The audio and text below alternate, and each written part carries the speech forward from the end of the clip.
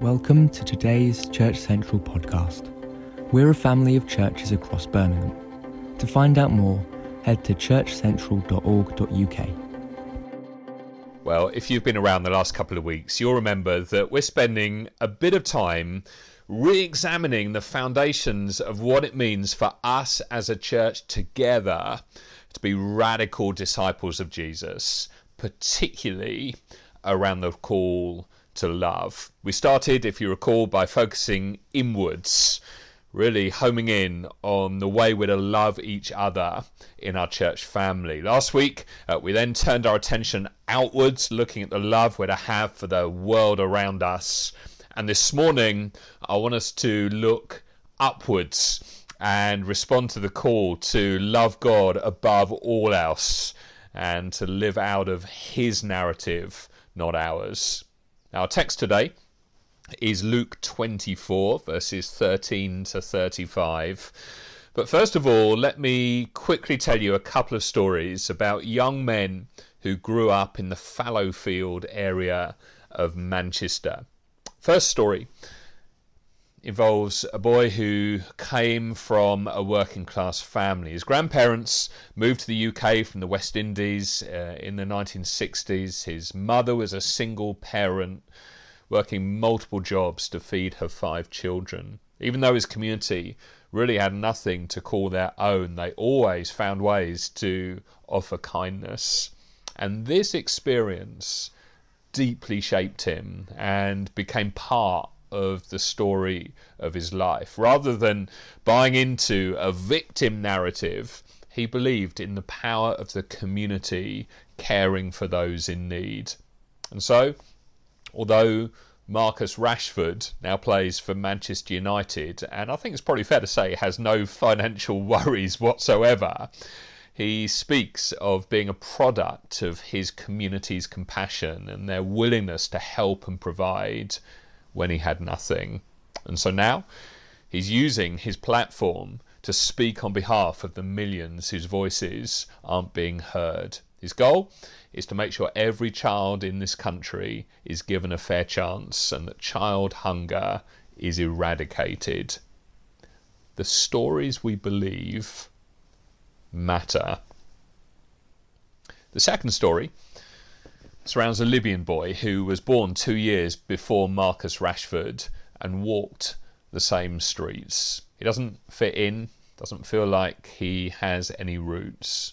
In an attempt to find himself, he becomes one of 3,500 Libyans who go and fight in Syria. While there, he witnesses Muslim children dying everywhere. He sees the explosives dropped by America killing so many innocent people, and he wants revenge.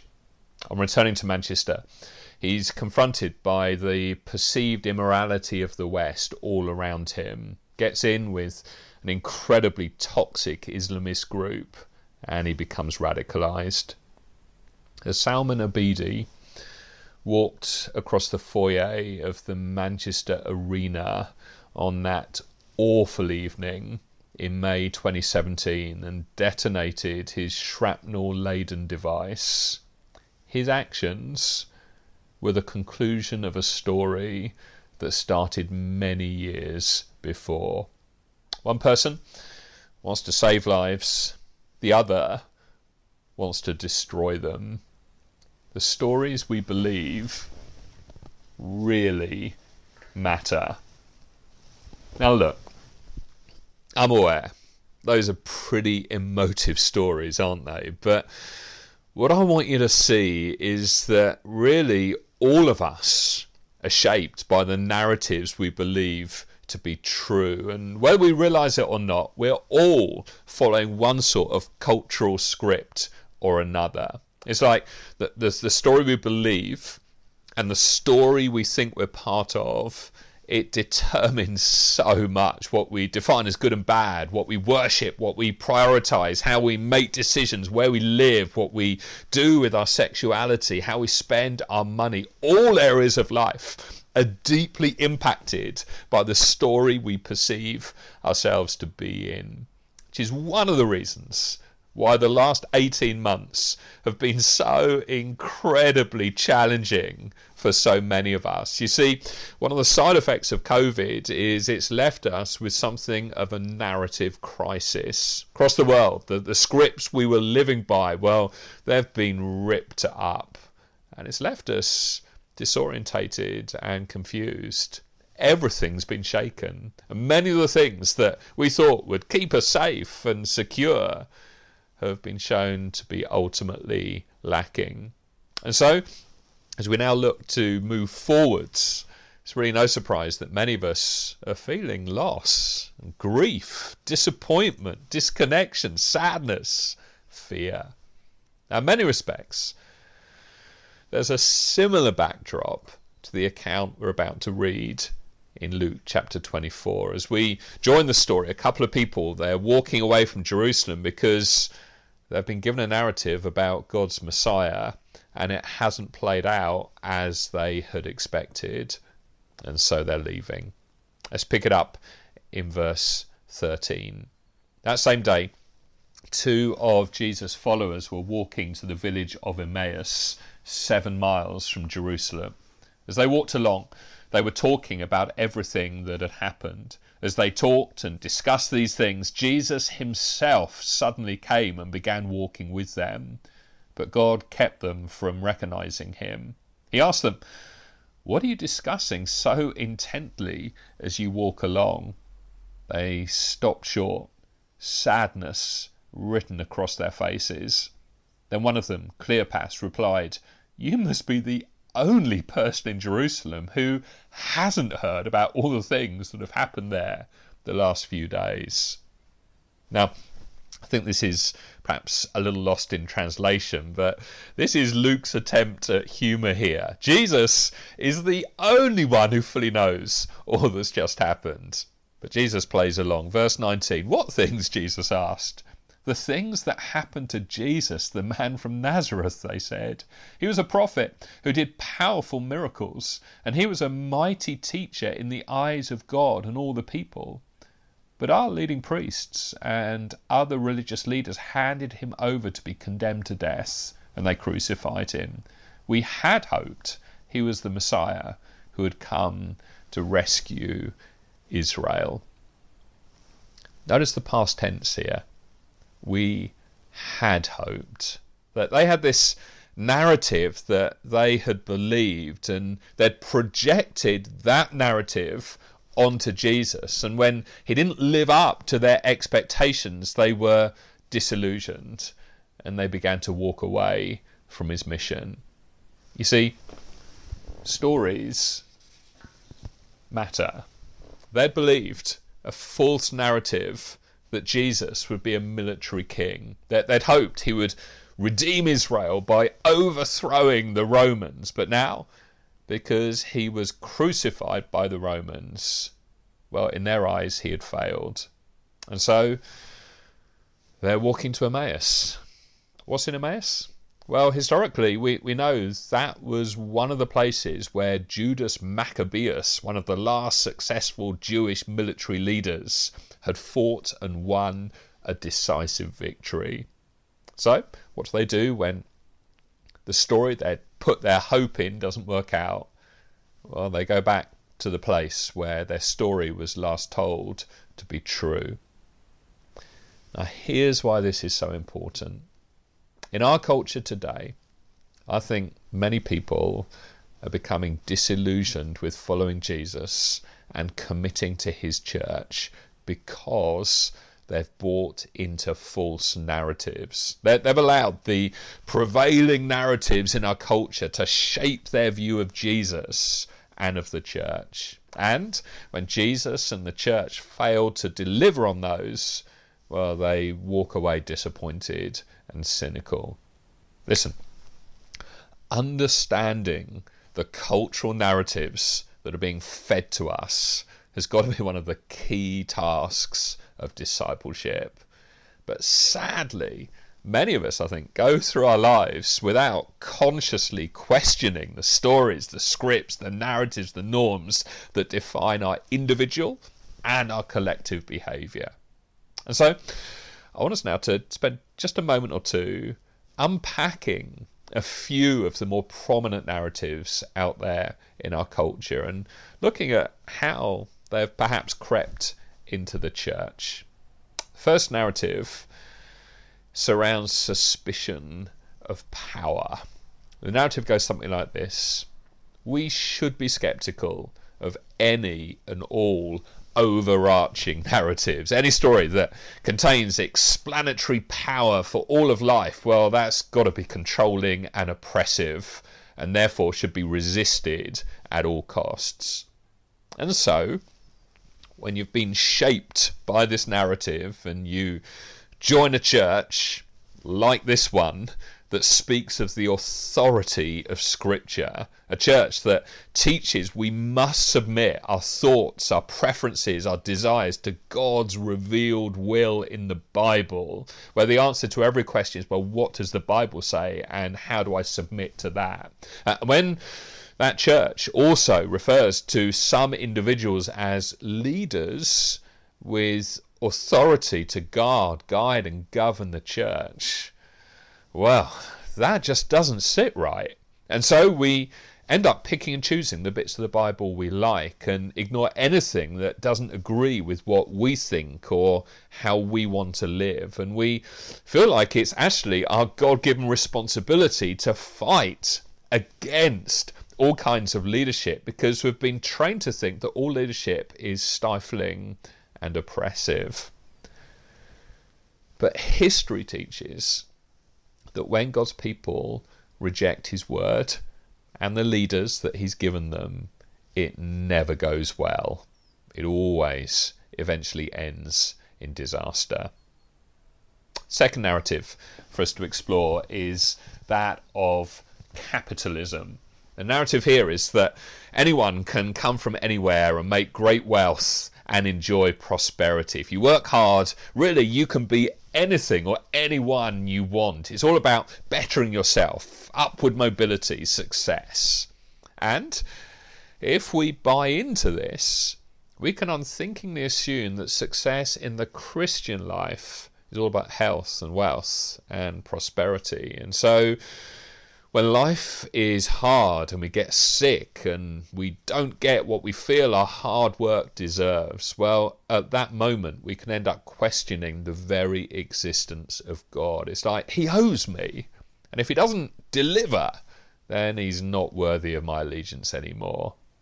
And in leadership, the danger here is to equate success all the time with the size of church. So we can fall into the trap of thinking that the goal is always growing bigger and better, which is a tremendous pressure and is a sure way to lead to burnout.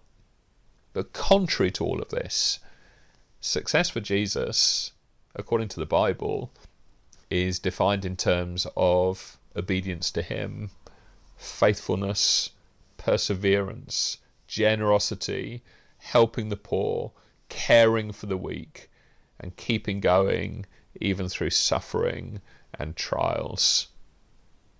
Next narrative is that of consumerism. I think we've been shaped by our culture, haven't we, to think that it's our right to get what we want, which is this endless quest that never ultimately satisfies, because there are billions of pounds being spent by global corporations to keep fueling our discontentment with what we have and then lure us in with the promise of happiness if we could only own their product, or the frequent updated versions of their product that we never realised existed and certainly never wanted until we saw their marketing campaign. All of which bleeds into the church and causes this constant sense of feeling unsettled and restless and wanting more and refusing to put down roots and moving from place to place in search of some elusive reality that doesn't even exist. And it's all about my preferences and never about preferring others. It's all about my needs being met rather than me sacrificing for the needs of others. All of which is incredibly shallow and works against the deeper work that God wants to do in us. But we never hang around long enough for him to do it because we've been conditioned to crave style over substance. That's consumerism. And then there's celebrity and influence. TikTok, YouTube, they've fueled this belief that anybody can become a star overnight. There's this desire to get online and get as many views and likes as possible. It's like anybody can go from obscurity to fame. And so there's this narrative of needing to be seen. All you need is a phone and good Wi-Fi. And so we come into the church and feel the need to establish ourselves as a recognised player. It's all about me. I need to get attention. I need to be recognised. And if others don't give me the platform that I crave or celebrate my giftedness, then I'll just go somewhere else that will. But there's only ever room for one saviour in the church. And that role, is already taken. And don't forget, the route that Jesus took is that of the cross. It's all about dying to self. And so, whenever we try to make it all about our own name and our fame and our glory, really, we're showing we don't know Jesus at all. Now look, there are so many other narratives. There's the rampant individualism or the narrative of victimhood that is spawned by so much of what we've just looked at. There are narratives around gender and sexuality and race. But hopefully, I've modelled a way to interrogate and question those narratives, because we do need to think deeply about the stories we live in. Hope I've managed to persuade you of that. As followers of Jesus, we need more than ever the gift of discernment to make sure that our faith isn't being corrupted and co-opted and disproportionately influenced by the narratives of the culture around us.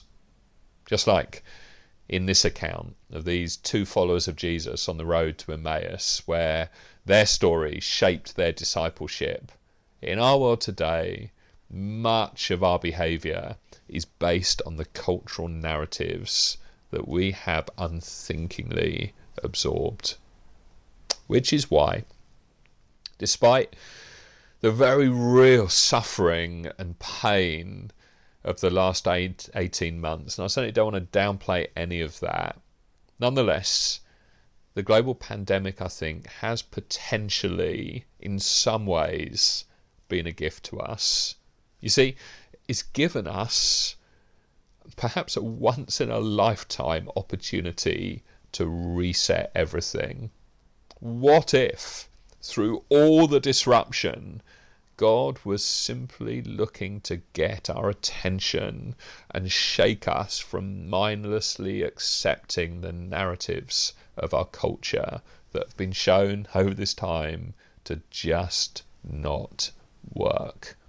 Listen, my appeal would be to resist the temptation now to get on your equivalent of the road to Emmaus, simply going back to what you believed in the past. Won't you use this as an opportunity to recalibrate the narrative of your life to that of Jesus?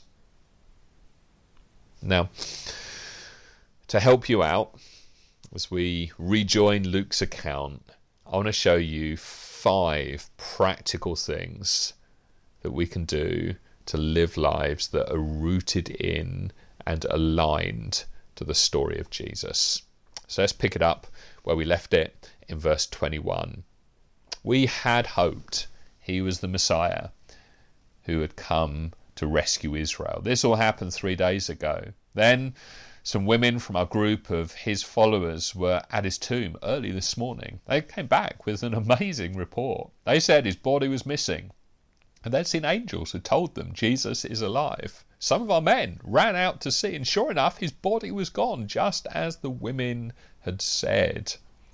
But clearly they hadn't believed those reports, as they had lost hope and were leaving Jerusalem saddened. Walking away from Jerusalem meant walking away from the place of God's presence and the place of Jesus' death and resurrection. They're walking away from all of that and heading into the unknown.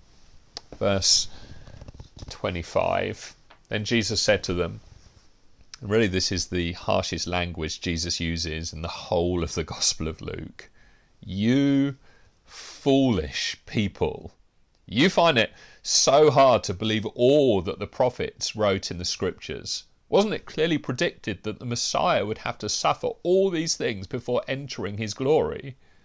Then Jesus took them through the writings of Moses and all the prophets, explaining from all the scriptures the things concerning himself. Now that is a podcast I'd love to download. Verse 28. By this time they were nearing Emmaus and the end of their journey. Jesus acted as if he were going on, but they begged him, "Stay the night with us, since it's getting late." So he went home with them. As they sat down to eat, he took the bread and blessed it. Then he broke it and gave it to them. Suddenly their eyes were opened and they recognized him. And at that moment, he disappeared. They said to each other, "Didn't our hearts burn within us as he talked with us on the road and explained the scriptures to us?" And within the hour, they were on their way back to Jerusalem. There they found the 11 disciples and the others who had gathered with them, who said, "The Lord has really risen. He appeared to Peter." Then the two from Emmaus told their story of how Jesus had appeared to them as they were walking along the road, and how they had recognized him as he was breaking the bread. Okay, 5 quick fire things I want you to notice here if we're to live out of Jesus' story. Number 1, we need to know it. You notice in verse 27 how Jesus took the time to explain from all the scriptures the things concerning himself. Listen, the only way to overcome the faulty narratives of our culture is to be steeped in the narrative of the Bible and see how it all points to Jesus. And really, there are no shortcuts here. It's going to involve developing habits over time of studying God's word and growing in our understanding. I want to encourage you to consider how you might do that, what steps you could take to go deeper in the understanding of God's word. How do we live out of God's story, out of Jesus' story? We need to know it. Secondly, we need to experience it. Verse 32, they said to each other, "Didn't our hearts burn within us as he talked with us on the road and explained the scriptures to us?" Look, it's one thing knowing the truth. It's quite another to experience it. We need to be open and expectant for Jesus to come to us and cause our hearts to burn for him. And that's not a passive thing on our part. We need to actively put ourselves in a place of encountering him. How might you do that? Well, perhaps one way is not merely watching these talks online, but taking the step to rejoin the church as we gather together, worshipping together, experiencing God together. Our expectation is as we do that, he is specially among us. Come with that expectation and openness to experience Jesus. How do we live out of Jesus' story? Thirdly, we need to keep remembering it. Verse 30, as they sat down to eat, Jesus took the bread and blessed it. Then he broke it and gave it to them. Suddenly, at that point, their eyes were opened and they recognized him. I tell you, breaking bread together is a magnificent gift to us that ensures our eyes are constantly open to who Jesus is and what he's done for us. Very practically, I want to urge you to celebrate the Lord's Supper weekly in your community groups, and for that matter, whenever you have other believers round for a meal. It's a simple but profound way to keep us from forgetting Jesus' death and resurrection. It helps us stay centered on the hope we have in him, and it reminds us that we're part of a better story. How do we live out of Jesus' story? Or fourthly, we need to share it. Verse 33 says, and within the hour they were on their way back to Jerusalem. There they found the 11 disciples and the others who had gathered with them. Then the two from Emmaus told their story of how Jesus had appeared to them as they were walking on the road, and how they had recognized him as he was breaking the bread. In a world where many don't know their place, identity, or purpose, the resurrection changes everything. It provides us with all the certainty we could ever need that God is at work, even through the darkest of times, that death is not the end, that life really is worth living, and that life is ultimately found in Jesus. And if we're convinced of this, if we've experienced it to be true, if we're living in the good of it, surely it goes without saying that we would excitedly rush to share this story with others. How do we live out of Jesus' story? Well, fifthly, it means living with Jesus as Lord. In verse 34, the disciples make the connection that because Jesus has really risen, then he is the Lord. If Jesus is alive, and there's no body hiding in the sand somewhere out in the Middle East, if Jesus is who he said he was, if he is the embodiment of the God whom he called Father, the God that we all ache and long for, a God who is rich in love, mercy and grace, if the kingdom of God, the life-giving presence and healing rule of God is here in part and is coming in full, if Jesus' resurrection is the beginning of the end of death's reign and the start of what's to come, the resurrection of all his followers to live here on this earth made new in an age of eternal peace and justice and flourishing, then because of this, we have hope that human history is going somewhere. Our lives are part of something bigger. And when life is hard and painful and disappointing, as it often is, he's still there out ahead of us, our champion, our Lord, leading and guiding us forward. And if we find ourselves in this story, we can be assured that the best part is yet to come. Now, I don't know what you think, but I would humbly put it to you that is a much more compelling story to live out of than any of the narratives being peddled in the world today. That is a story to base your life on. That is a narrative to live out of. Jesus is Lord. He's Lord over all of history, and he's got to be Lord over every area of our lives. And so, as I draw to a close, I want to encourage you to look at the story of your life afresh. How Jesus-centered is it? Is this your narrative? Is Jesus' lordship the highest truth you live by? And how can you be formed more deeply into this story? How you think, how you act, what you love. Be honest. Is God's word shaping your understanding of how you live in the world? Or is the world shaping your understanding of God's word? I want to call us in this moment of disruption to re-examine the script in our hearts and the narratives that we may have been seduced by, and make sure that this is the narrative over our lives.